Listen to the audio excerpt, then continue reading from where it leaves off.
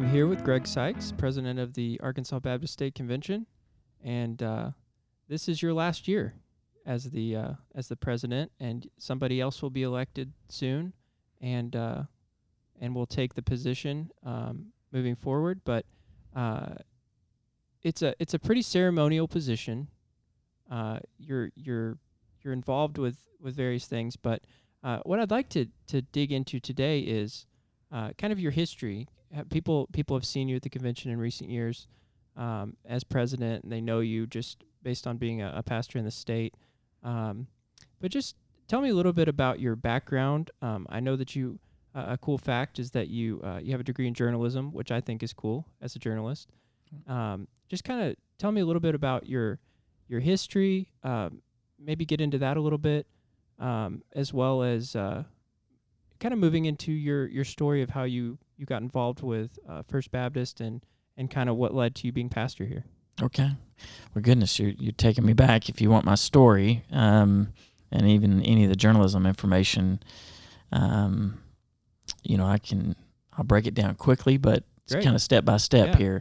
I accepted Christ when I was 12, but really did not understand the ramifications of that decision. I know it was genuine and sincere, and it changed my life, but it took a long time to unpack that. And so as I went through high school, I had a real love for journalism, did some writing even in high school with the student newspaper and with a local newspaper covering football games, and loved it. And in all sincerity, it was a bad time to say this, but I was a major Razorback fan. Razorback sports was a huge allure to me, and so the idea of being a student at Fayetteville and getting to cover the Razorbacks was really, it was a dream at the time. And so I went to university and enrolled in print journalism, and actually ran the student newspaper for a year and got to do all of that, rub shoulders with all the athletes and coaches and cover games. And it was honestly, it was fantastic. It was a lot of fun, but that was the late 80s and the early 90s, and we were good at everything. So it was really a good time. So that was your main kind of. You grew up in Arkansas. Yes, sir. So you were an Arkansas fan. Yeah. Just because every Arkansan is an Arkansas fan as far as I understand it. Feels like that, or they should leave the state. Yeah, exactly. Anyway, yeah. So you grew up an Arkansas fan, but that was kind of your ideas. You were a sports fan, and you wanted to go there and cover the sports at Arkansas. Yeah, I would have certainly. I had some interest in covering politics. Really more national government than state. Probably I did council meetings and mayoral things, and oh goodness, that was tedious. I learned a lot about sunshine laws and FOI laws and things like that have been pertinent to Pope County lately. But anyway, I enjoyed that. I felt more like if I did anything, it would be in Washington. So sports was just the honey hole. I mean, it was natural. I felt like just as a fan, I had spent so much time educating myself on the nuances of all the games, and I knew the people. And, I was one of those sad individuals that, especially early as a believer, I could quote 3 verses by the time I was 18. But, you want a minutia sort of fact from 1946 about the Razorbacks, and I can probably tell you something, So that's just who I was, and it was a passion, and it was a lot of fun. And but as college played out, I enrolled and went back for my master's, began to really experience some conflicts between my faith, which was growing, and in all sincerity, the ideology of those that don't really believe in the Bible and don't believe in Jesus. And I tried to run a student newspaper under kind of some biblical principles. Let's just say the inner circle of journalism at the University of Arkansas did not like having an overtly Christian editor. Mm-hmm. And so there's a lot of conflict. And so I began to reconsider, can I be an authentic believer in Jesus who really cares about worldview and that's going to filter everything I do? Can I really do that in this industry? And in all sincerity, I felt really comfortable that I could not, that it was going to be an ugly marriage, unless I did like an Arkansas Baptist News magazine or some organization that clearly catered to a Christian worldview, and so you could merge the two. If I was going to be in the secular industry, I I didn't see a future for an overtly Christian journalist. Yeah. And I would say the last 20 years have probably proven, I don't think I was crazy. I think I anticipated, or maybe the Lord helped me anticipate what was coming. So I began to look at options and backdoored some advertising PR work for a student ministry located in Conway called Student Mobilization. And I designed basically their publications and support raising materials and did some campus ministry with them. And that was kind of the next step, kind of the soft landing, turning from print journalism, want to do maybe some more ministry, overtly Christian things. And that led me there and did that for a period of time. And just a series of events kind of led to someone turned my name in to First Baptist Dover as a candidate for their youth and associate position, and it, the Lord had just brought me to a place where that seemed like a really natural fit. I had a desire to do ministry, love the Lord, love the Word, love students. Had been doing college ministry, and so it was very comfortable thinking about mentoring youth, and was really ready to get out of a place where maybe I was just using my journalism skills, but I was having to kind of pull back on ministry. Yeah. And so about that time is when I began to feel comfortable. I was called into ministry, but I had no clue what it was going to look like. Certainly would never have said I was called to be a pastor. That was not on the radar at all. I was just being obedient to, it felt like doors had slowly opened over a period of about 10 years. And what do you know, I wake up and I'm on staff at a great church in Dover and working with Jeff Paxton. And that was a really, really encouraging time. Yeah.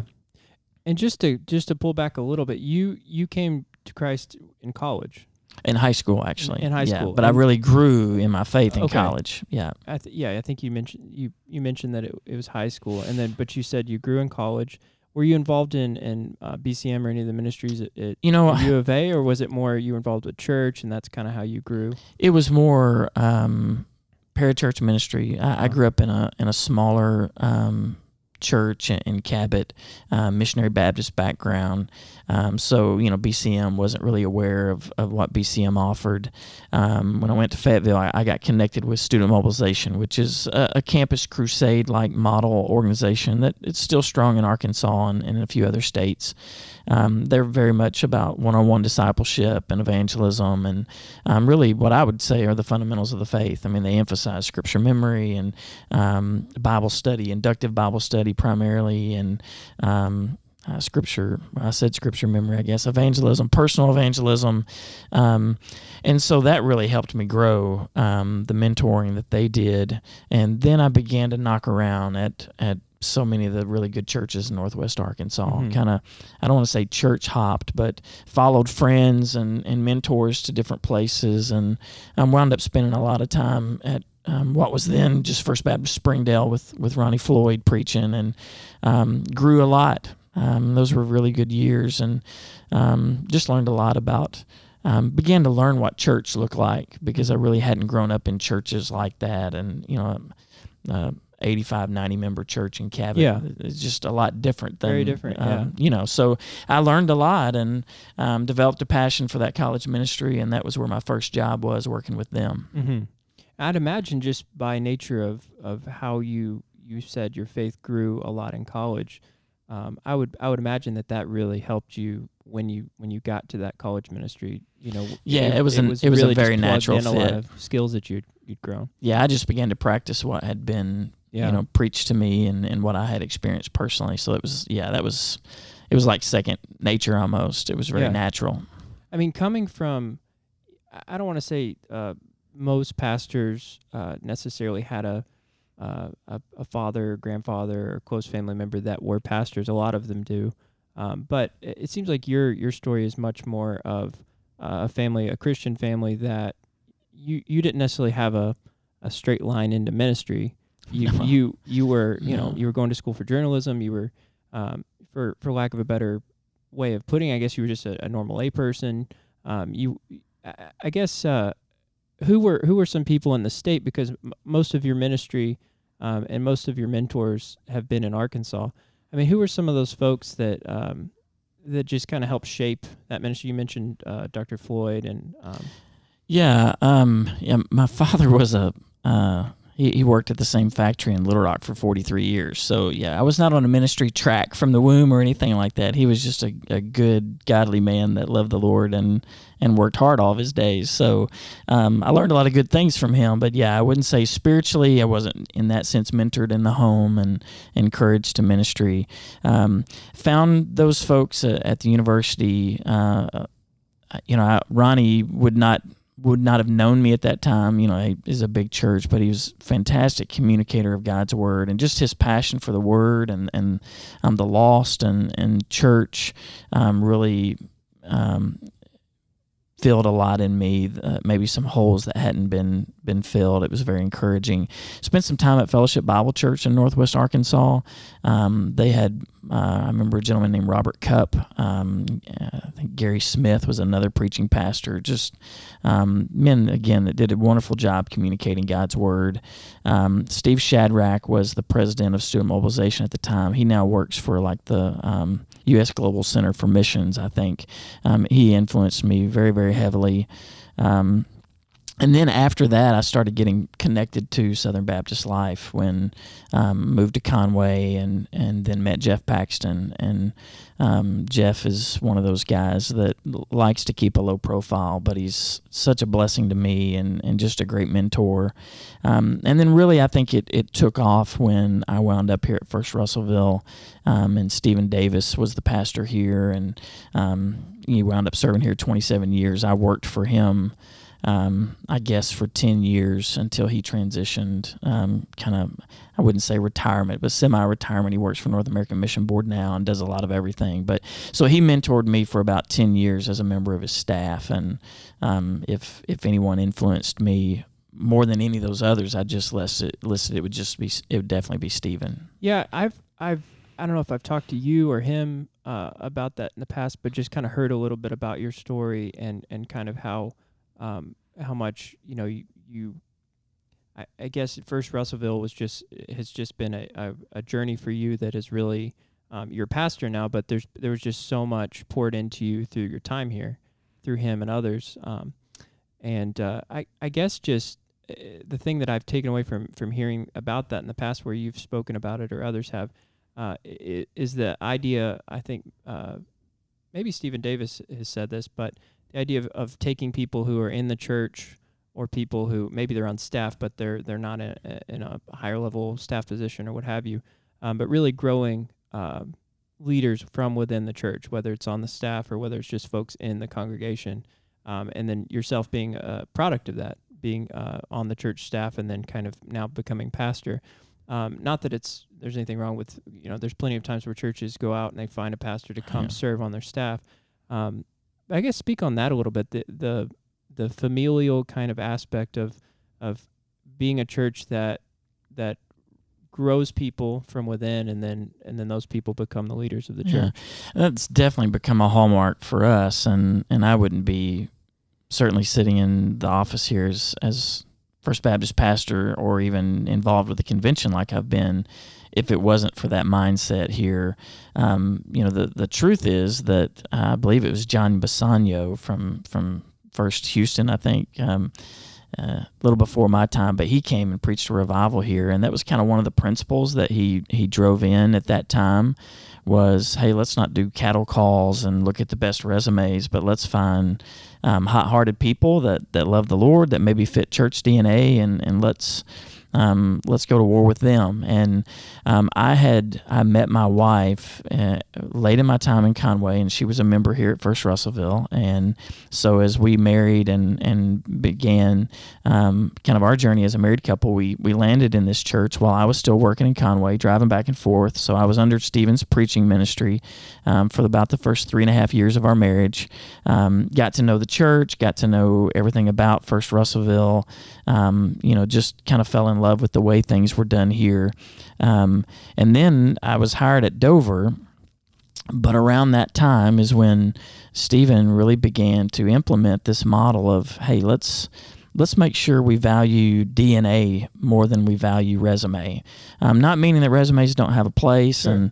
but the truth is they would have never hired me to do what they hired me to do if they were looking on paper. Yeah. Because I wasn't really qualified. They brought me in to do children and family ministry, and I remember sitting in a meeting as they interviewed me, and I kept saying, look, if you're hiring me to entertain your children, I am not bozo. You know, I can't do puppets. I don't do, you know, I'm not creative at all. I'm an old journalist, you know. I mean, I communicate pretty well, I think, but I don't entertain kids.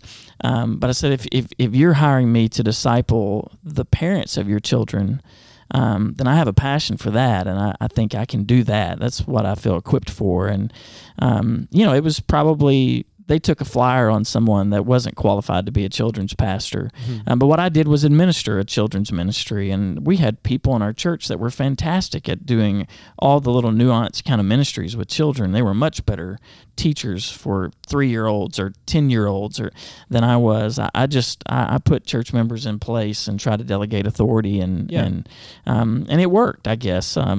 Crazily enough, you know. So, and then I just kind of stuck around, and it felt like as our church grew and as our young families kind of grew with us, that needs increased in certain areas, and I just kind of moved to a new role. I went from children's and family to, I guess the first stop was Minister of Education and kind of discipleship, and taught young adult classes and that kind of thing. And then eventually that became a combo position with associate role, because Stephen was here so long and I was here so long that we began to have guys transition out. And I went from being, when I was hired in 2001, the youngest guy on staff.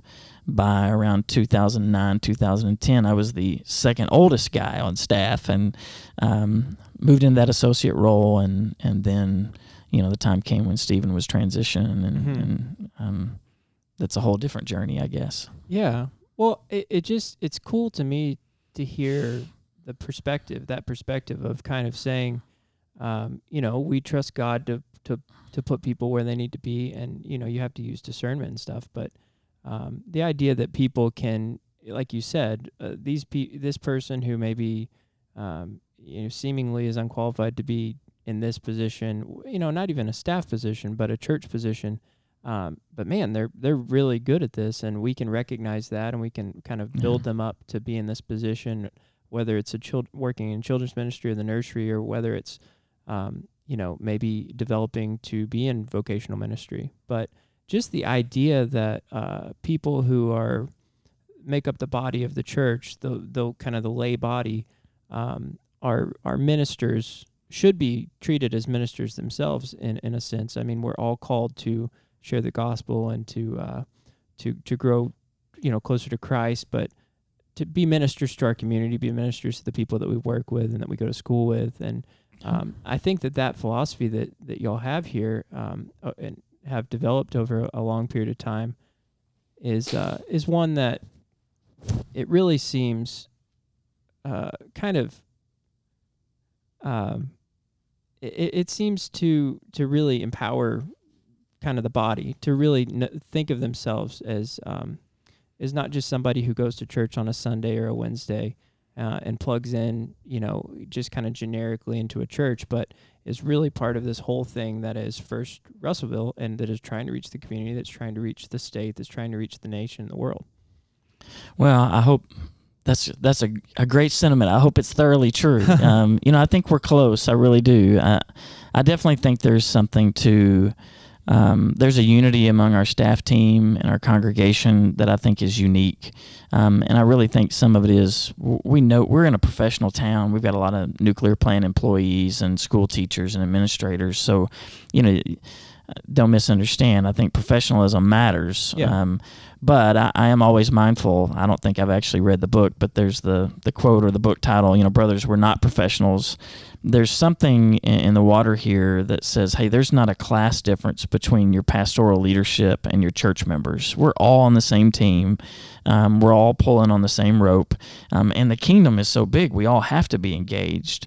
But we've kind of broken down that wall, I think. And some of that I do think is attributable to the old school days when everyone had to have the right pedigree and the right background. And, I'm all for formal seminary education. My journey was not that way. Yeah. I got a secular degree, backdoored ministry, did online education through Trinity in Newburgh, Indiana. Not the big Trinity, the little Trinity that no one's ever heard of. And but it was a good education. I was able to get it while I was working on staff here, and the church valued letting me do that.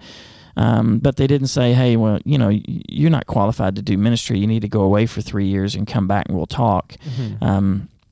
I was always pressed to look in the New Testament and just see how Jesus, he didn't call anyone to be a disciple who had a professional seminary background or advanced theological degrees. They were salt of the earth, average everyday Joes, and it really does make you think. I mean, it makes you think when you think of, okay, who do we put stock in when we're looking at people who and biblically, were church leaders. I mean, you can look at church fathers over the centuries that, they were more educated in things. But if you look at the apostles, I mean, they, like you said, they didn't have seminary degrees. Doesn't mean that's a negative. It's a positive in most cases. But I think going back to just that idea of the way that it seems that First Russellville kind of has focused on being a church where everybody's involved.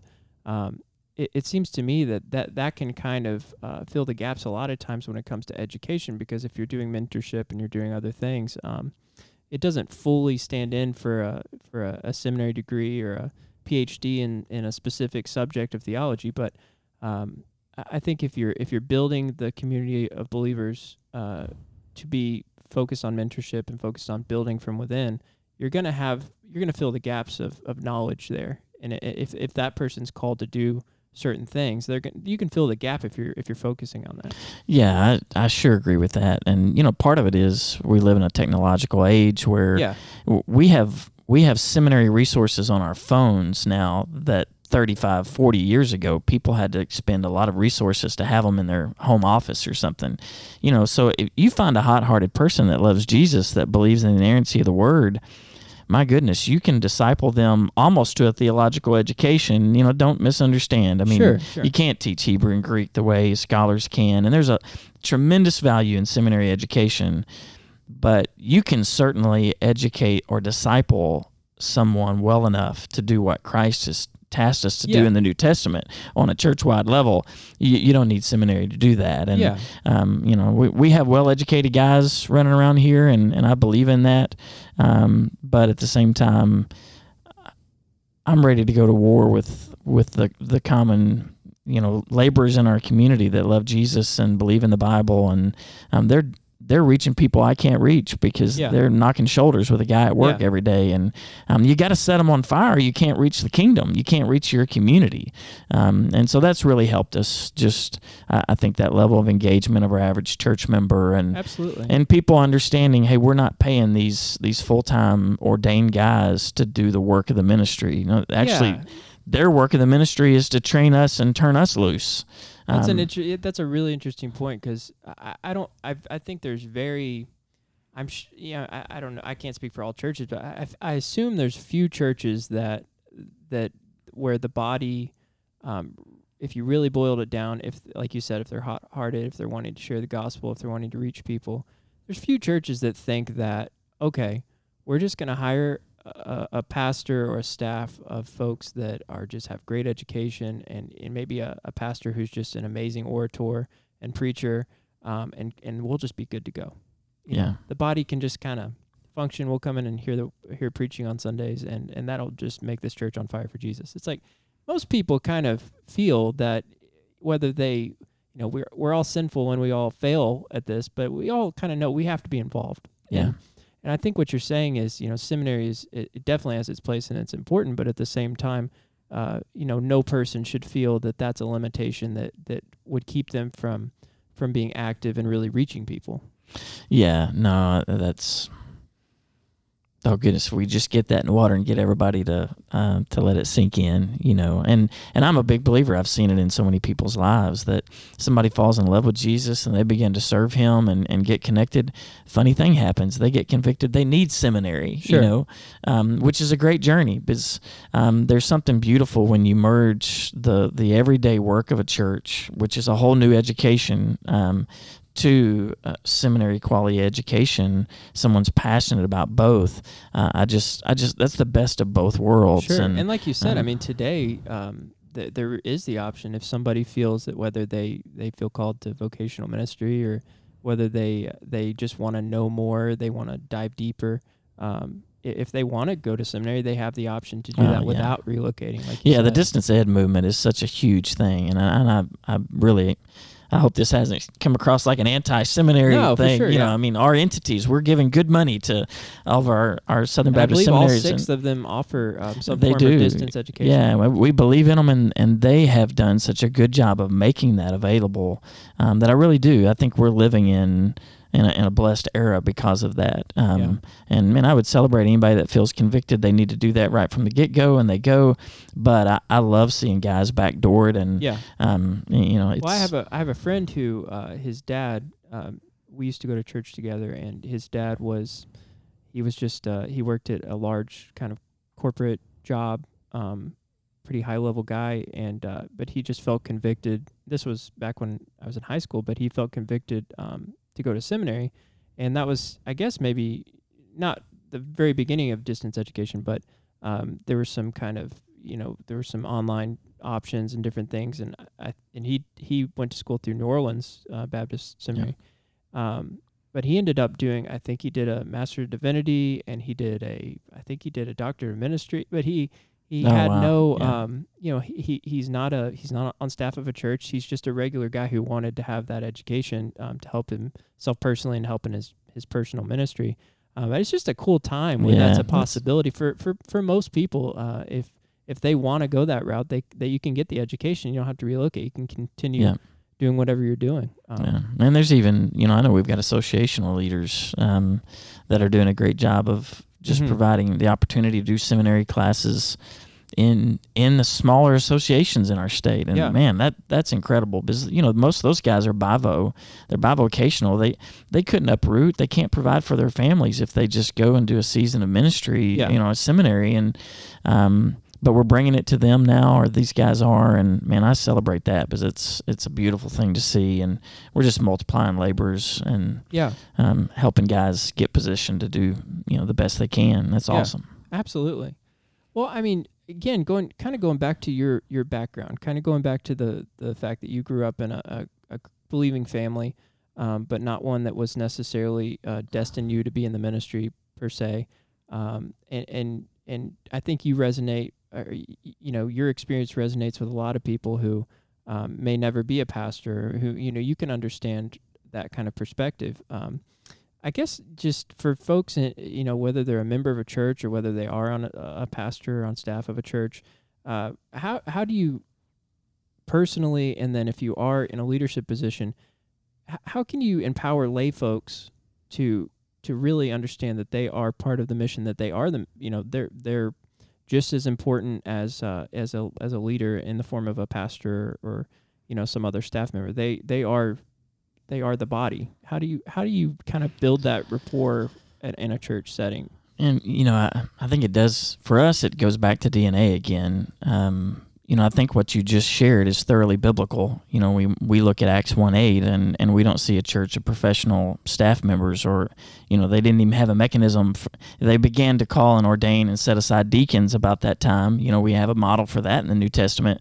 But the folks that were gathered when Christ reaffirmed what he said in the Gospels and in Acts, gave them their mandate to reach Jerusalem, Judea, Samaria, and the uttermost.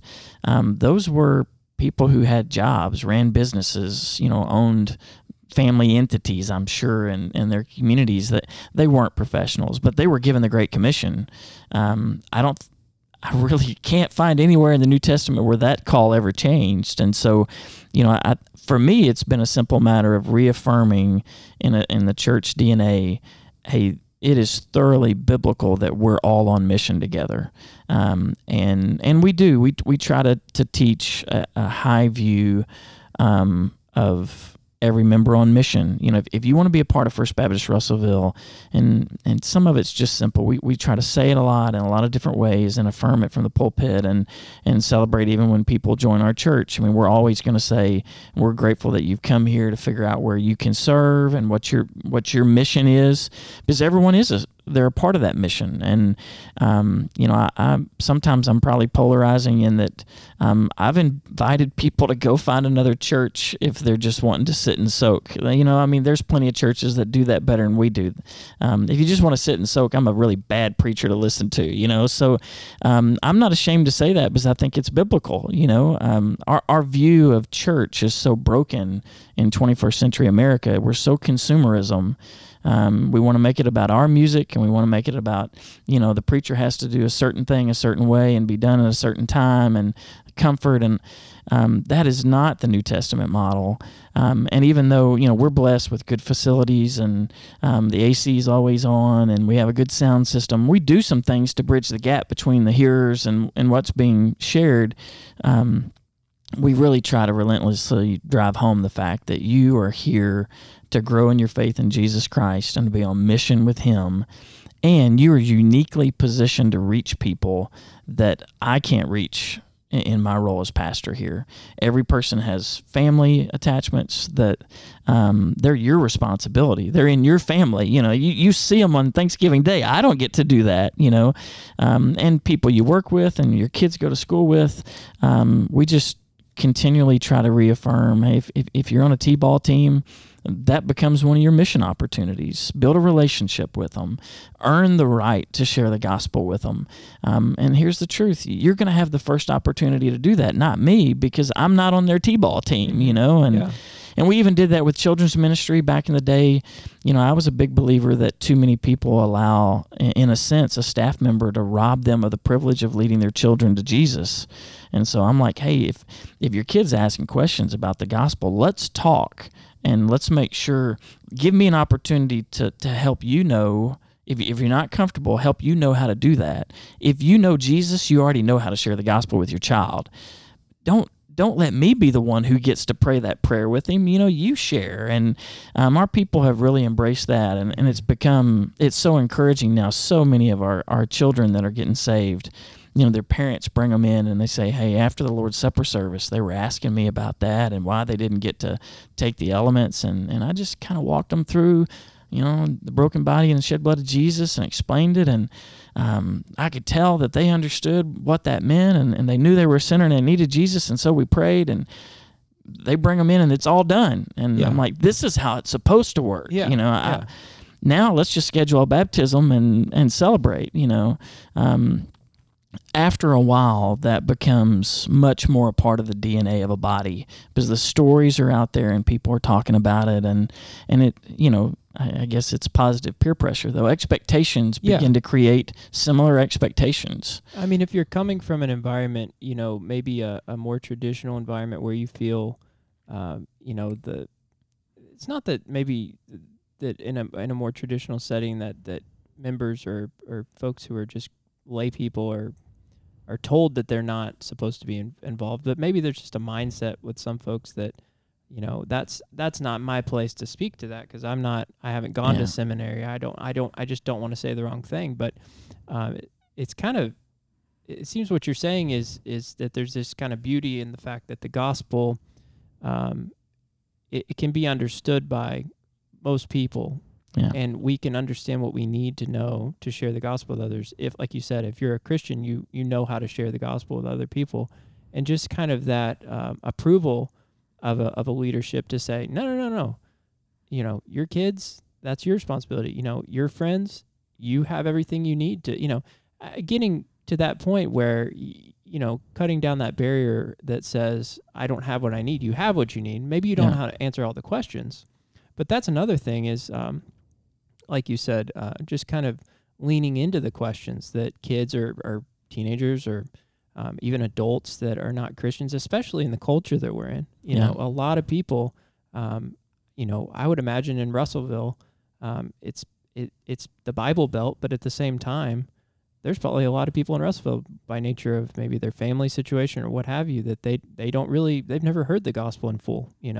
They don't necessarily, or maybe they have, but it hasn't been something that has been put in front of them often or in a way that's personable and from another person that they trust. And so, I mean, I don't think we can assume any of those things, but having that feeling, like you said, you have what you need as a Christian to share that with somebody else.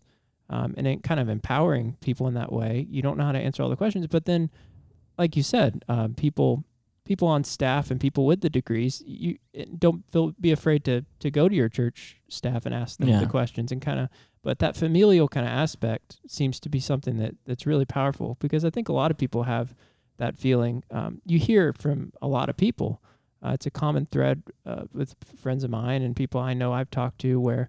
Either they're afraid to ask questions to their staff, or they're afraid to share the gospel because of this or that. They don't know everything.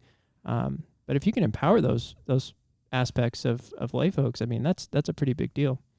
Well, I sure think so, and it's fun to watch, and it's fun. And that's for us is the thing. We want to celebrate when mom or dad says, "Hey, I prayed with my son last night and he got saved." Beautiful. Hey, that's the biblical model. Mm-hmm. His parents are responsible for the spiritual heritage of their children, and so we celebrate that every chance we get, and we love if someone's gotten saved in the workplace or at school or something, we're going to introduce them with the teenager that led them to Jesus. And it's a neat thing. I've got a new son-in-law getting ready to come into my family soon, and he was led to Christ by a young man who's a member of our church. It doesn't get any better than that, and I'm grateful that I wasn't the one that led him to Jesus. I'm excited that a student led a buddy to Christ. Absolutely. That's what you want. So anyway, so you just keep celebrating those stories, and I think that's a big part of it is you really do. You get what you celebrate, and that's how you build DNA. And I think now we're in a beautiful season where we've done that for so long. And it started under Stephen's leadership a long time ago. And we've done it so long that it's just kind of who we are. Yeah. And I make no apologies for that. I love it the way it is, and to the point where we're kind of annoying. We're like, hey, this is how it is, and if you don't like this, then I'll give you a list of other churches you can go find, because to me, the kingdom, Jesus wants everybody in the kingdom. I certainly believe the gospel's for everyone. But I don't think every person in the city of Russellville fits our congregation. Sure. There's some wonderful churches in our community, and they do things different than we do. And I'm a big believer that really being kingdom-minded means, hey, let me help you find where you need to be. And if it's not with us, then ask me some theological questions, and I can probably figure out where you're at and help you find the church that fits. That's kingdom-minded. Yeah. It's small-minded when you I'm going to tell you what you need to hear so that you connect with me, so that I can check another box and send it into the ACP. Mm-hmm. Those are, there's a lack of integrity, in your reporting if you're just trying to roll people in the door so you can count them. I sincerely believe I'm better at running people off than I am at getting them in. I don't know if that's good or bad, but that's where we are. So, well, I mean, in a world where it seems like truth is just not valued a lot of times. That kind of maybe you're just speaking truth. Maybe people don't like to hear that. Maybe that's the old journalist in me. If it's not, I wish the industry would work by the rules. Now, if it's not true, you don't print it. But I do. Jesus says He's the way, the truth, and the life. Sometimes I think we just have an inability to speak truth when it's necessary, and maybe almost like we're ashamed of it. And I think part of what Jesus meant when He said, I'm the way, the truth, and the life is that I'm all the truth. There is no truth apart from me. Yeah. And so what I've said, it's not just that it has value in your life and it affects life and ministry and church and family, but I mean, it is the repository of truth given to man. And so my thing is, if He said it, then I'm not going to make any apologies for it. And all I'm doing is directing people to Him, and that's what they need. So some of that's probably personality driven. You can make that sound like a real fancy ministry mantra. that's just how I think, Yeah, and, but I think it's biblical. I hope yeah, it's I biblical. think it's biblical. So. I mean, I think there's a lot of truth to the idea that, when it goes back to what we've been talking about with kind of everybody should be involved. Everybody who's a Christian, should be doing ministry. But then it comes back to where we understand that we're fallen and we're never gonna do everything perfectly. So maybe sometimes we feel like, what's the point, in trying if I can't do what I need to do? I fail at this. But I think it's an interesting thing, because when you think about it that way, Christ is truth. There's mystery to that. We don't know everything there is to know, but we know who Christ is through Scripture, and we know that people need Jesus, and we know how He's changed our lives and how He's changed people we know's lives. And sometimes I think just in the world with so many distractions, I was going to kind of see if you could speak to this, but we have so many distractions, whether it's media, whether it's our phones, whether it's television, or fantasy football, or what have you. Everybody has, and media has gotten to the point where, in 1960 maybe, there were magazines and there were billboards and there were 3 channels on TV, so everybody could, maybe people were watching television, but it went off at 10 o'clock and it was fuzz, and everybody's watching the same shows, and there's not a whole lot more than those options, So your distractions were there, but they weren't. Now it's 24/7. You can be distracted from the time you get up to the time you go to sleep and never really think about anything. Yeah. So I guess in regards to our spiritual lives, just kind of speak to that, maybe just from your perspective as a pastor, but also just as a believer, personally, and what you kind of see how that affects ministry. We're so distracted. How do we battle that? But how do we also, recognize that and not kind of look past it? That is something we got to think about, that affects us. Yeah, no, that's a complicated one, because I am in full agreement. I think we're busier than we've ever been. I saw a study just the other day. I think the average connected church family attends 1.6 times in a month. That's a staggering number, and that's one of the things we talk about sometimes with our folks. The school district's going to get your children 5 days a week, 7.5 hours a day. At most, we might be getting their kids in Sunday school on Sundays and during a Wednesday night program. So you're getting 2.5 hours of Christian education to supplement secular education. And secular education has its value. I'm not protesting that, but I think we have to be aware of where the numbers are. And whereas in years past, you could argue that the entertainment industry, or even the internet, or however you want to generalize, they weren't overtly deconstructing biblical worldview. I would argue they are deconstructing it now, almost intentionally. Now, a lot of stuff on social media is just drivel, but we have become enslaved to the drivel. We have to be looking at our phones, and we have to do this and have to do that. And so between busyness and then the worldliness of all the entertainment and technology, it's really, really tough for people to spend any authentic time with Jesus. And of course, I'm going to always argue that they don't need to hear me preach. They need to be with Jesus, day in and day out. So we talk a lot about spiritual disciplines, and I sincerely believe that's old school.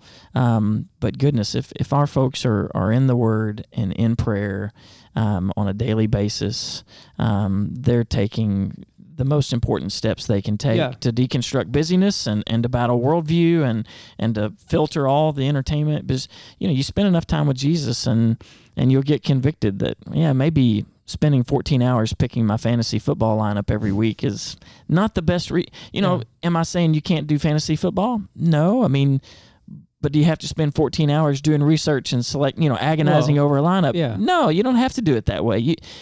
It's the fact that when you do invest time in trying to spend time with Christ, that you you find yourself convicted at things that you Yeah. would otherwise maybe not be convicted about. Yeah, and God intended for us to tend the garden, and I believe we're to be stewards of the world we've been placed in. But that means we don't get enslaved to the things we make. Yeah. They're to work for us. We don't work for them, and we've just lost that in our culture. And so that's just a little bit of my personal life mantra. I try to be very careful that someone coined a phrase a while back and said that I'm supposed to be the fulcrum of quiet steadiness around here. And I'm sure that's an English teacher's quote from some source that I can't remember. It's a great phrase though. And I'm pressed that, if I'm too busy, if I'm distracted, if I'm not doing what I need to do in terms of my spiritual devotions and how I'm leading my family, and then the whole church suffers because if anything, it's scary to think about in pastoral leadership, but they say in a lot of cases, over time, churches begin to resemble their pastor. Probably a bit like, your parents. You either become just like them or you revolt and go the opposite way. And I figure churches do one or the other too. They look an awful lot like the person who's mentoring, or they totally wholesale reject his leadership and run an opposite way. And if our church is going to look like me in 10 years, I better take that. That's a weighty responsibility, and but it means I better be living it as well as preaching it. Yeah. And in fact, in most cases, there's a lot more learned by observing life than there is learned by listening to what someone has to say. So sure. I try to be very careful about how I lead and how I walk and what I do. And it changes things, Well, it makes a lot of sense, your point kind of about going back to kind of how media and different sources that we're constantly getting input from, it to that point, but also to the point of, our daily, our regular focusing on Christ, getting into Scripture, praying, trying to build those spiritual disciplines. We know, that those things are healthy, that those things are biblically mandated, that we grow that relationship, or we focus on that. So we know that when we spend time there, and most of us can say that times when we've been closer to God have really kind of mirrored when we have put time and effort into focusing on those things. It just so it's funny because when we look at media and we look at all these inputs that we're getting from the world, and like you said, the deconstruction and reconstruction of truth based on things that aren't biblical, that goes on in so much of media, that's so much in popular culture and politics and everything that we see today. If that's constantly being put in our head, if that's constantly being, that's going to shape our heart unless we have the same thing. If we're getting the input from our spiritual disciplines, I mean, it's just common sense. Yeah. So in a day that we have all those distractions and those inputs, it's never not been important. Spiritual discipline has never been unimportant for the Christian, but today I would think it would be even more important than in the past because of that constant kind of beating of these things that are not of God that we're constantly dealing with. Yeah, there's definitely more competitors. Doesn't mean that people didn't find ditches before, but it's multiplied and it's more difficult, and it's just I mean, this sounds maybe old school, or it's a secular age.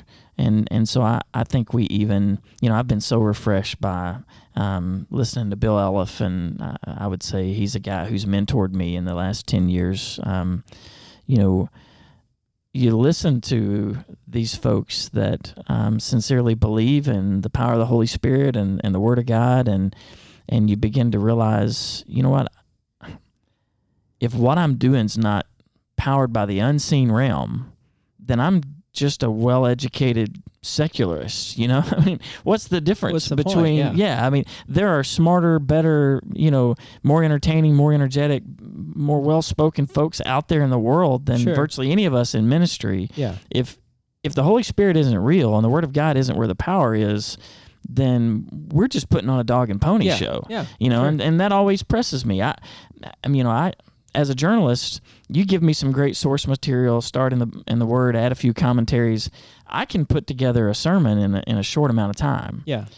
Or I can put together a very similar sermon over a much longer period of time in which I sincerely allow the Lord to be a part of that process. I'm not sure how much difference there is in the actual wording that might come out in the one compared to the other, but I'll tell you this, I've preached enough to know there's a lot more power in the sermon that gets marinated in the Spirit and the Word of God and takes time to produce than there is in the one that I shortcut because I just relied on my educational background and slopped it together. Yeah. Content might actually be the same, but there's a funny thing that happens. Yeah. If the Holy Spirit isn't in it, you can tell. And yeah. So, I just press myself to remember that, and we press our congregation, if you're leaving the Spirit and the Word out of it, there's a lot of ways to let your brain and your time and your energy and your resources, get expended in our culture today. It's the same thing with, we can argue about the tithe all day long and what's happening financially to churches. But, a part of it is there are more organizations out there that do more fundraising than they've ever done online and otherwise. And people just get nibbled at, and I'm not saying many of those things aren't doing really good things, but we've lost track of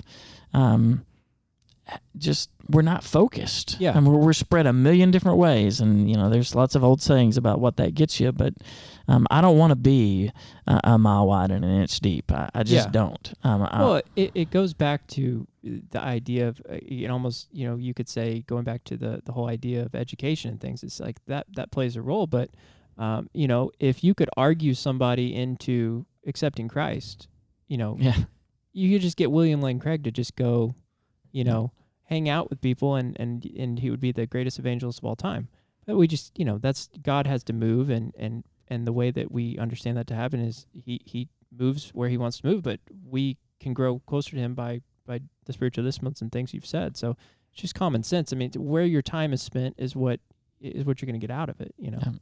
Makes a lot of sense. But one thing I'd like you to kind of speak to, and you don't have to speak directly to your involvement or the church's involvement, but the recent kind of amendment that was passed by the state for the casinos in the 4 different locations, one being Pope County where Russellville's located, and kind of just I guess it could just be seen as a there's casinos in other parts of the country. That it's not casinos aren't a new thing, but it seems to be in a way just kind of a representation of a lot of kind of the ideology of where culture is today in our country.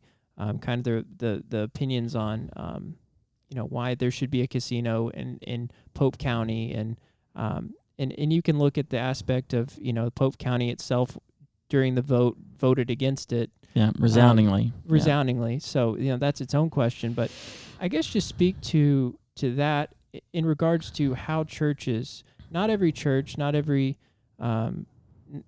church in the the state is having to deal with something that is a legal challenge, all the things that go along with that. But in a day where culture is just changing and it's shifting and it's not changing in a way that is pushing towards biblical truth, that could just be a stand-in for all kinds of different things that churches and individuals are dealing with, whether it's a coworker who is an atheist and they don't want to hear what you have to say, but you feel strongly they need to be, they need to come to Jesus, or it could be the casino issue. I mean, how do we focus on not getting discouraged when these things happen, when we know we're in a sinful world and things like this are going to exist, but also just how should somebody whose focus is on Christ and growing to be more like Christ, how should a Christian react to these things? What is the role of a Christian when it comes to the political aspect, all these things? How do you kind of, you're in the middle of that in a way. Yeah. How do you kind of deal with that? How do you encourage your church and people in this area dealing with this issue? Well, again, you're asking really, really big questions. There's a lot of ways we can go with that one. But consistent to what we've talked about, I believe if you believe in Jesus and you believe in the Bible, then it impacts, it's a systematic impact on your worldview. So you can't compartmentalize, well, I'm a Christian, but I don't want to be political, or, I'm a Christian, but I don't want to tell anyone what they should or shouldn't do. compartmentalization is not allowed. If Jesus is Lord and Master over all, then I think we have an obligation to allow His truth to impact every bit of our lives. I don't think I get to hold any of my life in reserve and say, well, this is mine. This is not Jesus. No, Lordship of Jesus Christ says it's all His anyway. There's that old pamphlet, I think, My Heart, His Home. Well, goodness, yeah, we all should read that again, because it just reminds us He's either got it all or He's not welcome. And so as I think through that, to me, the casino issues, there's a lot of legal issues and constitutional issues, and we can make it complicated, and people have, trust me, ad nauseum in our community. There's been a million ways to look at it. For me, it's really, really simple. The two great commandments are, love the Lord with all your heart, mind, and soul, and then love your neighbor as yourself. You can't pretend that a predatory gambling industry in any way is loving your neighbor. We're authorizing an entity to come in who's going to prey on our own people and create poverty and serve liquor 24 hours a day. And the number, it's funny, in our community, you can't even quote statistics anymore. It's like you're the devil or something if you have proof that casinos are harmful. And like 30 years ago, everyone knew they were harmful. It was just whether or not we felt like, a libertarian view of life was, sure, we're all adults here. Let's go do what we want to do. We know it's harmful. We know they're taking money out of people's pockets. We know there are kids going to go to bed at night without a meal on the table because mom or dad spent it at the casino. And we know it's going to impoverish people. It's going to increase bankruptcies. It's going to endanger folks in our community. We know all that. As a church, as a pastor, just as a believer in Jesus, I think I have a mandate to say this is unhealthy for our community. And you know what? You're not going to do this without me at least looking you in the eye and saying this is a really poor choice, and I don't think we should do it. We have not been given much freedom to do that in our community. It's like we're crazy people. But I've often thought, I guess I can say it on this interview. I probably wouldn't say it to a secular interview, but boy, if they only knew all the things that we're opposed to because we love Jesus. It's funny. I'm not okay with homosexual marriage, and I'm not okay with the divorce culture we have today, and I'm not okay with abandoning children. And goodness, I can give you a long list of things that I feel compelled because I love Jesus to say is not in the best interests of our society. Does it mean I get my way every time? No. Have I learned how to live in a community that doesn't always agree with me? Absolutely. I mean, Jesus said, if you love me, the world's going to hate you. Yeah. So I'm ready and willing to endure hardship, and I think He made it very plain that following Jesus is going to result in suffering on this side of eternity. But you know what? I would rather hear Him say, well done, my good and faithful servant, someday, than to have the adoration of our community. Yeah. I think there's something funny in our culture today where people outside the church really think I should care what they think about our moral choices. And they don't seem to like it when I say, I really don't care what you think. Jesus said this. That you kind of be able to have an opinion, a differing opinion. That happens a lot too. Yeah. It's like, well, that's all Bible stuff, but you don't get to have an opinion about something in the community, or this is political, and a church can't. We've been accused of some awful things, like a church can't have a political position on an issue.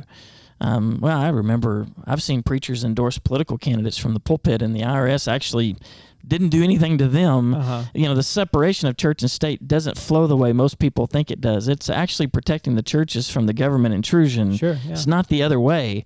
But our community has kind of decided, hey, these little churches need to be isolated, and they're cults, and put them out on an island. Yeah. And yet the statistics would say from the last election, about 70% of our community actually agrees with our position. Yeah. The vote itself. The vote was very clear. Yeah. It's a funny thing, votes actually, I thought I was in a democracy and votes matter, but apparently if you can stir up controversy on social media, that's more measurable than the actual election results. So, that stuff, as a former journalist, that confuses the fire out of me. And it's like, hold on, we had a vote, but now you're telling me because some people started a web page and bought followers and got some people from out of state to join the page, that's more important than the local vote. I'm really baffled. Or that a vote of the entire state should decide what happens here when the people here. That's another constitutional argument that hasn't been heard yet. Yeah. I think it will be at some point. Yeah. They've imposed it. But I mean, you're not just a preacher; you're a Baptist preacher, and Baptists have always been very much in favor of separation of church and state for these reasons. Having biblical opinions on things. But that's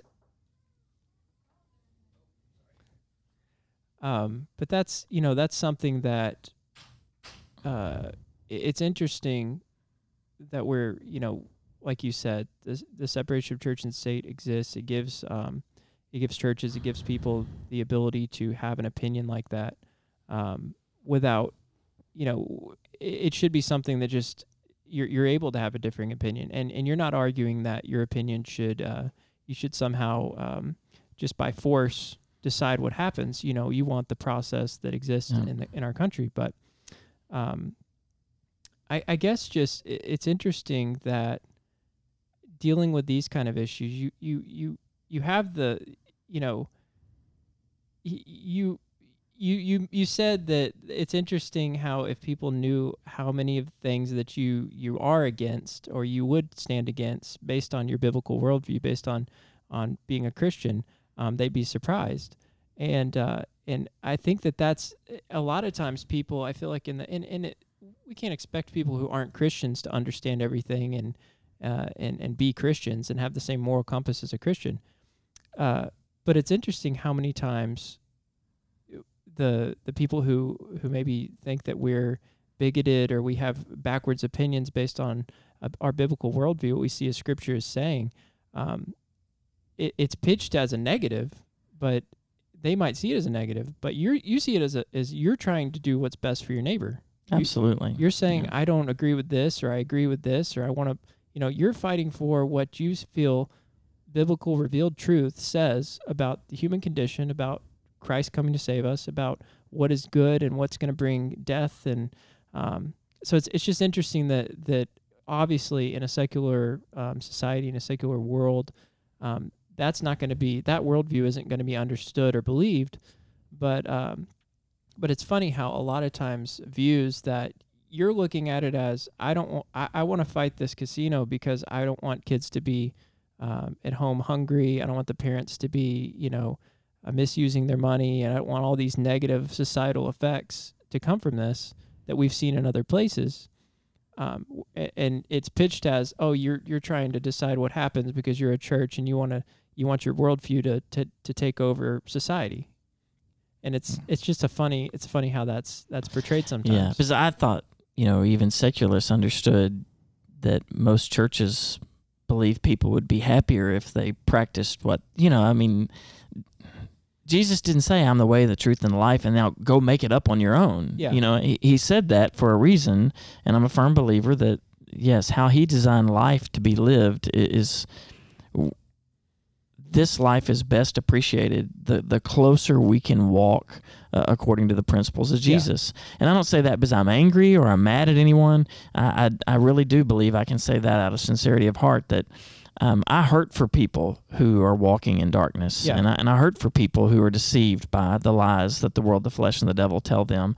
And sometimes I'm in that boat. I have my own struggles, but I sincerely believe that it's in the best interest of any society to adapt to the principles that Christ has said brings life and brings light and brings joy. And so that's it. I'm not angry even about the casino issue. I'm not mad at anybody because I get the fact that people see it differently than I do. And they're all adults and they get to make life choices. But in all sincerity, it's not going to be good for our community. And I can't just stand around and say, well, let's just ruin people's lives. God bless you. Yeah. I can't live with myself if I do that. In fact, I don't think that's my obligation. I think I have a mandate from Jesus to be, in the ministry of reconciliation. And reconciliation says, hey, you're not where God intended for you to be. There's a separation. You have a sin issue, and where you're walking is going to cause harm. And can I share with you what I believe Jesus Christ sincerely says will change things? That's my job. Yeah. And this is certainly an issue that if I just stand on the sidelines, and honestly, some people have, and they're probably, their approval rating is much higher than mine. Sure, And yeah. I just don't lose any sleep over that, because it's not about how popular you are in your Yeah. community. It's are you fulfilling the mandate of Jesus Christ? And I will say it's easy for me because our church is very united. Our folks love Jesus. They believe in the Bible, and they love their community, and they don't want to see people hurting. And so it's a very simple issue for us. It's been non-controversial inside the walls of the congregation. I know that. It may feel like a time bomb when we walk outside, but that's kind of what Jesus prepared us for, Yeah. and it's not, I think if anything, Christians need to understand, if you believe in the New Testament, this is not going to get easier. It's not going away. These conflicts are going to continue to happen. And so if we're desperate to have our communities fawn all over us about sympathetic beliefs and you're one of the guys, and if we need that kind of approval and that kind of affirmation, we're going to compromise horrendously in the years to come. And it seems like that's something that maybe in recent years has come to light in some of the conversations around race, conversations around things like sexual abuse and different things. I feel like there might be a tendency for, knowing that we're in a secular society that is just does not believe the same worldview, does not hold the same worldview that a biblical, truth-founded worldview. There's probably just a human tendency when we feel like there's something that we can agree with society, because with the general revelation that exists in society, where a person can say, well, slavery's wrong, and they can feel passionate about that and they can fight for that, but they might not be a Christian. I think maybe it's a tendency for us who are biblical evangelicals, and a lot of times when we're talking about Southern Baptist Christians, who feel strongly that the Bible is where we look to, and that's where we get our understanding of truth, to say, they're saying this too, and we can jump on board with them. But there might be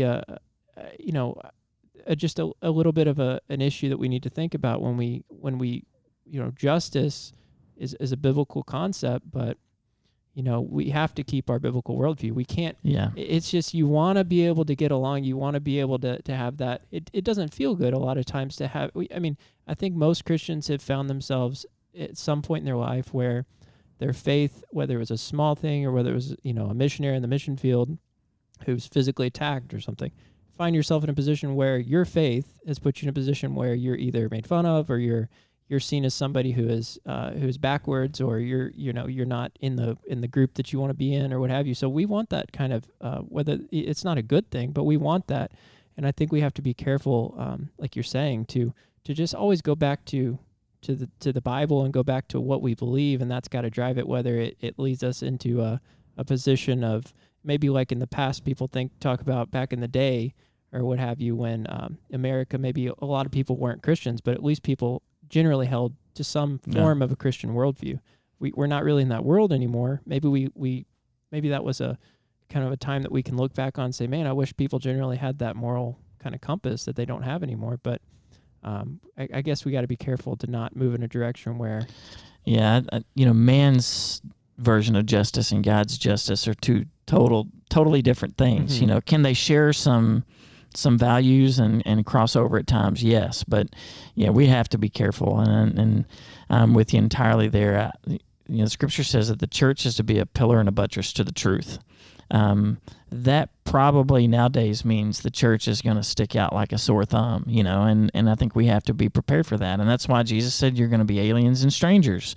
I see a mandate that, yes, we're to be winsome so that we have an opportunity to share the gospel. I shouldn't be picking fights, but we have a mandate to adhere to biblical values, and we still have freedoms in our country to work the democratic process and to vote and to engage in political life. Every one of our church members gets to have an opinion about all these things and go and do and engage, and increasingly there is just this separation where if you don't line up with what culture says, if you're not in with the secular norms, then you're not welcome at the table. And I guess I was never a big fan of bullies, and I'm just always the type to say, no, I mean, I'm fine. Let's talk. I'm not going away. I'm not going anywhere, and I'm not going to change my opinion. And that's probably that's not spiritual, but well, it I seems feel like a conviction to be like that. well, So. and it seems like like I said, nobody's when it comes to the casino issue. Not everybody in the state is dealing with something that's just so blatant, in their community that they're fighting or what have you. But just in the culture that we live in, I mean, I think what you're saying is basically we can't compromise our worldview in order to kind of live in society comfortably. And it doesn't mean, like you said, that we have to be I guess there's a balance because if you look at Christianity, Christendom, maybe there's a spectrum where you have the people on one end, politically, who are the just, so kind of capitulated to culture, for anything from homosexuality to abortion. There's churches where the pastor would make arguments, or I guess arguments based on, not on scripture, as far as I understand it, to try to say certain things that are just biblically obviously wrong are okay today. That's obviously capitulating to culture in that way. But then there's, you get the Westboro Baptist Church that's screaming everybody down. So there seems to be obviously neither one of those things are biblically based. It seems like what you're saying is the biblical mandate is that there's hard truths that Scripture speaks of. We're not always going to be popular, and more so than that, we're going to be unpopular if we're speaking truth because we're speaking to fallen people. But at the same time, maybe just the beauty of what the gospel represents and what the gospel is that it's not a fight in the sense of we're trying to attack these people. We're trying to love them into the kingdom. Yeah. Well, that's it. I think, I believe my worldview is entirely consistent. I think I'm actually very, very practical and predictable when you get to know me. You can kind of guess what I'm going to say about just about anything because it's in the Bible. And even in our culture today, most people, they kind of know where Jesus lands on these things. They twist his words some to justify, but I think they know in their heart of hearts that they're out on a ledge. I think I'm predictable, but part of the problem is we've lived in a culture where Christians have cozied up to the culture so long, and they've seen Christians capitulate that they don't know what to do with someone who just keeps saying, well, the Bible says, well, Jesus says, well, it's like, hold on, you can't be like that. Like, well, funny thing, Christians have been obstinate like this since Jesus was resurrected and formed the church. The church has always been separate. It's always been a unique entity that was calling people to leave the darkness of their communities and join them in the light. And so there's always been this wall of separation. And we love the fact we want visitors to come. But we're not going to change our message so we can attract more visitors. We're going to keep preaching the truth because at the end of the day, that's actually what they need to hear, and that's what they're attracted to. So I do think, part of it is people are so used to compromise now that they don't know how to deal with people who are thoroughly consistent. And I guess we can't get mad at non-Christians for, they're not going to believe what we... No, I'm more angry at the Christians who compromise than I am at... Lost folks are just behaving the way we all would without the presence of Jesus Christ, Yeah, But absolutely. if you say you're a believer and you have no backbone when it comes to biblical issues, well, now I'm ready to spar just a little bit. Let's have a discussion here. Yeah. But going back to what we were talking about earlier, it seems like the only way really... that really comes to fruition in a church, or, in an individual Christian's life, are when you have a church like we were talking about.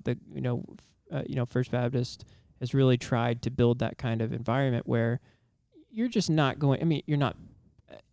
Obviously, you'd argue that biblically you're not meant to function as a singular unit. You're the body of Christ. It's a communal thing. So I mean, you're just not gonna. You're not going to be able to, especially in the culture that we live in, and even if you talk about things like what's going on in Pope County, I mean, nothing's going to happen with those things. You're not going to be able to have a consistent kind of lifestyle if you don't have the support of other believers around you. I mean, in addition to the spiritual disciplines we were talking about, but that seems to be the thing, because I feel like maybe sometimes we get, whether it's because of all the distractions of media and everything else, or we're just busy or what have you, but I think we maybe we just kind of get isolated a little bit, and we don't have that encouragement that comes from other believers, and we all need that. And without Yeah. that, you're just not going to be able to maintain that. It's kind of like you come up with a New Year's resolution, and and if you try to do it yourself, you end up, well, I'm gonna go to the gym every other day this year, and then a weekend. It's Yeah. been a few days, But then if you've ever done something like that with a group of people, you have a, whether it's especially if you're more competitive, you have a reason to kind of push through, and it becomes a community thing that you can really all kind of get around it. Yeah, we did a series right after I became pastor, and of course the culture had been built under Stephen, but we called it Band of Brothers, and a lot of it was really just overtly sharing with the congregation what our staff team had been practicing for a while, which was just the idea we're all in this together, we're all pulling on the rope together.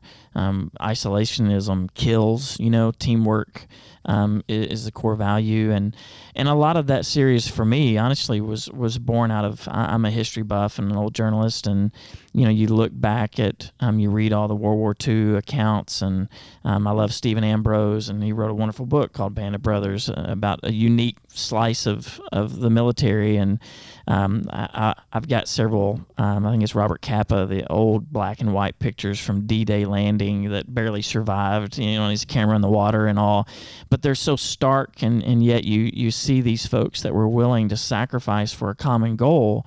And we just really kind of preach that value into our folks. That's who we are, whether we want to embrace it or not. And we're much better off embracing it than running from it. But we are a band of brothers, and we are knit together by common goals. We're not always, there's going to be bullets flying. There's going to, it's just, it comes with the territory. But there's something beautiful that happens, and maybe this is the old athlete in all of us. I was always a much better basketball player once I got hit in the head one time. I mean, I don't know why that was, but I can probably explain it, but it's probably best left. I mean, there's something about being in the battle with people you believe in, that sense of teamwork and trust, that it inspires and it encourages. And I think most of us, we're better when we're in the arena than when we're standing on the sidelines. Yeah.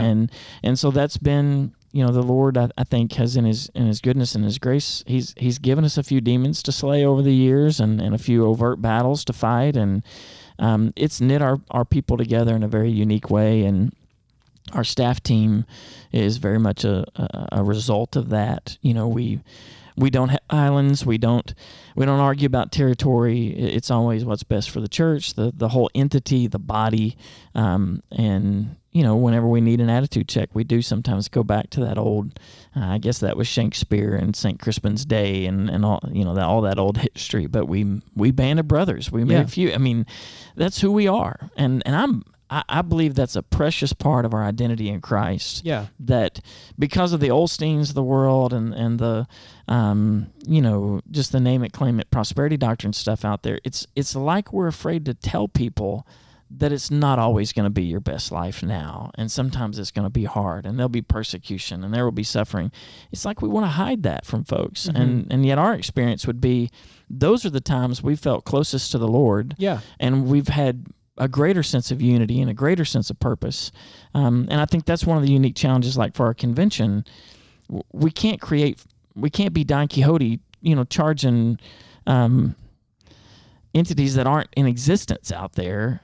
But we need to have a sense of purpose. We need to know we're a unique outfit in the Lord's purpose, and we've been given a mandate, and the culture's going to push back, and that's why we can't do life as we've always done it, and we can't just kind of drift through the culture today. We need to be warriors. And I know that sounds like a lot of rhetoric, but it's not rhetoric to me, and I believe, I think increasingly we've seen men move to some very high roles in our convention that embrace the same concepts, or that I caught it from. I haven't affected any of them. They don't know who I am, which is good. But I see it in them, and that immediately gives me an affinity. I love the fact that I know a Ronnie Floyd, and you don't have to spend hardly any time with a Paul Chitwood to realize that this man has no agendas beyond the kingdom of God. And he just wants to do the right thing the right way, and time's wasting. So what are we doing? Let's quit having all the petty arguments, and let's go to war. And for us and our culture here, That's our language. You're saying the right stuff now, and we're all in. I mean, it makes a lot of sense when it's again. It kind of goes back to a lot of stuff when it comes to whether it's the spiritual disciplines or whether it's what is a church if it's not a community of people, and that's so important, in the New Testament. I mean, if that wasn't, if it wouldn't be emphasized as it is if it wasn't important, and it's super important in the New Testament what the church is and how we're supposed to function as churches and locally and everything else. But it really does make you think. A lot of this is kind of simple, but it's hard to execute. But again, it seems almost impossible unless we really focus on, kind of holding each other and kind of pushing each other forward. Because like you said, you're kind of making analogies to kind of being an army, and it's like you can't have an army if it's just one guy out there. You got to have multiple people, and you got to be trusting each other and moving forward and everything. So. Well, and then there's some fancy saying that I forget the back half of it, but it just emphasizes, culture is more important than process or procedure or whatever else there may be. Culture's the key, and I think for us, we've just found if we get the culture right, ministry is not rocket science. Running a church is not rocket science. Managing people is not rocket. You get culture right, and all these other things just fall into place. Yeah. And so that's why we're going to value culture first, and Jesus sets our culture for us, and it's pretty easy. And I'm not smart enough to make it more complicated, so that's what we do. Well, brother, I just really appreciate you taking the time to talk with me. I always have fun talking with you, and you got a great church. Always, anytime we've had events here and stuff, it's always fun to come and kind of get to talk with folks who go here. And my parents actually used to be here, a member here a long time ago. So it's just it's a cool city. It's a cool church. And I always enjoy talking with you. I just like you. You're a cool guy. So I hope this was helpful to everybody out there. To get to know the president of the convention a little bit. Kind of hear some of his thoughts on just a lot of different things. A good conversation, and we're looking forward to seeing him at the annual meeting this year, and come say hey to him. T-minus 4 weeks, and I have no responsibilities anymore. So counting down. It's on to somebody else. Yeah. Well, thank you, brother. Thank you for taking the time. You're very welcome. Thank you.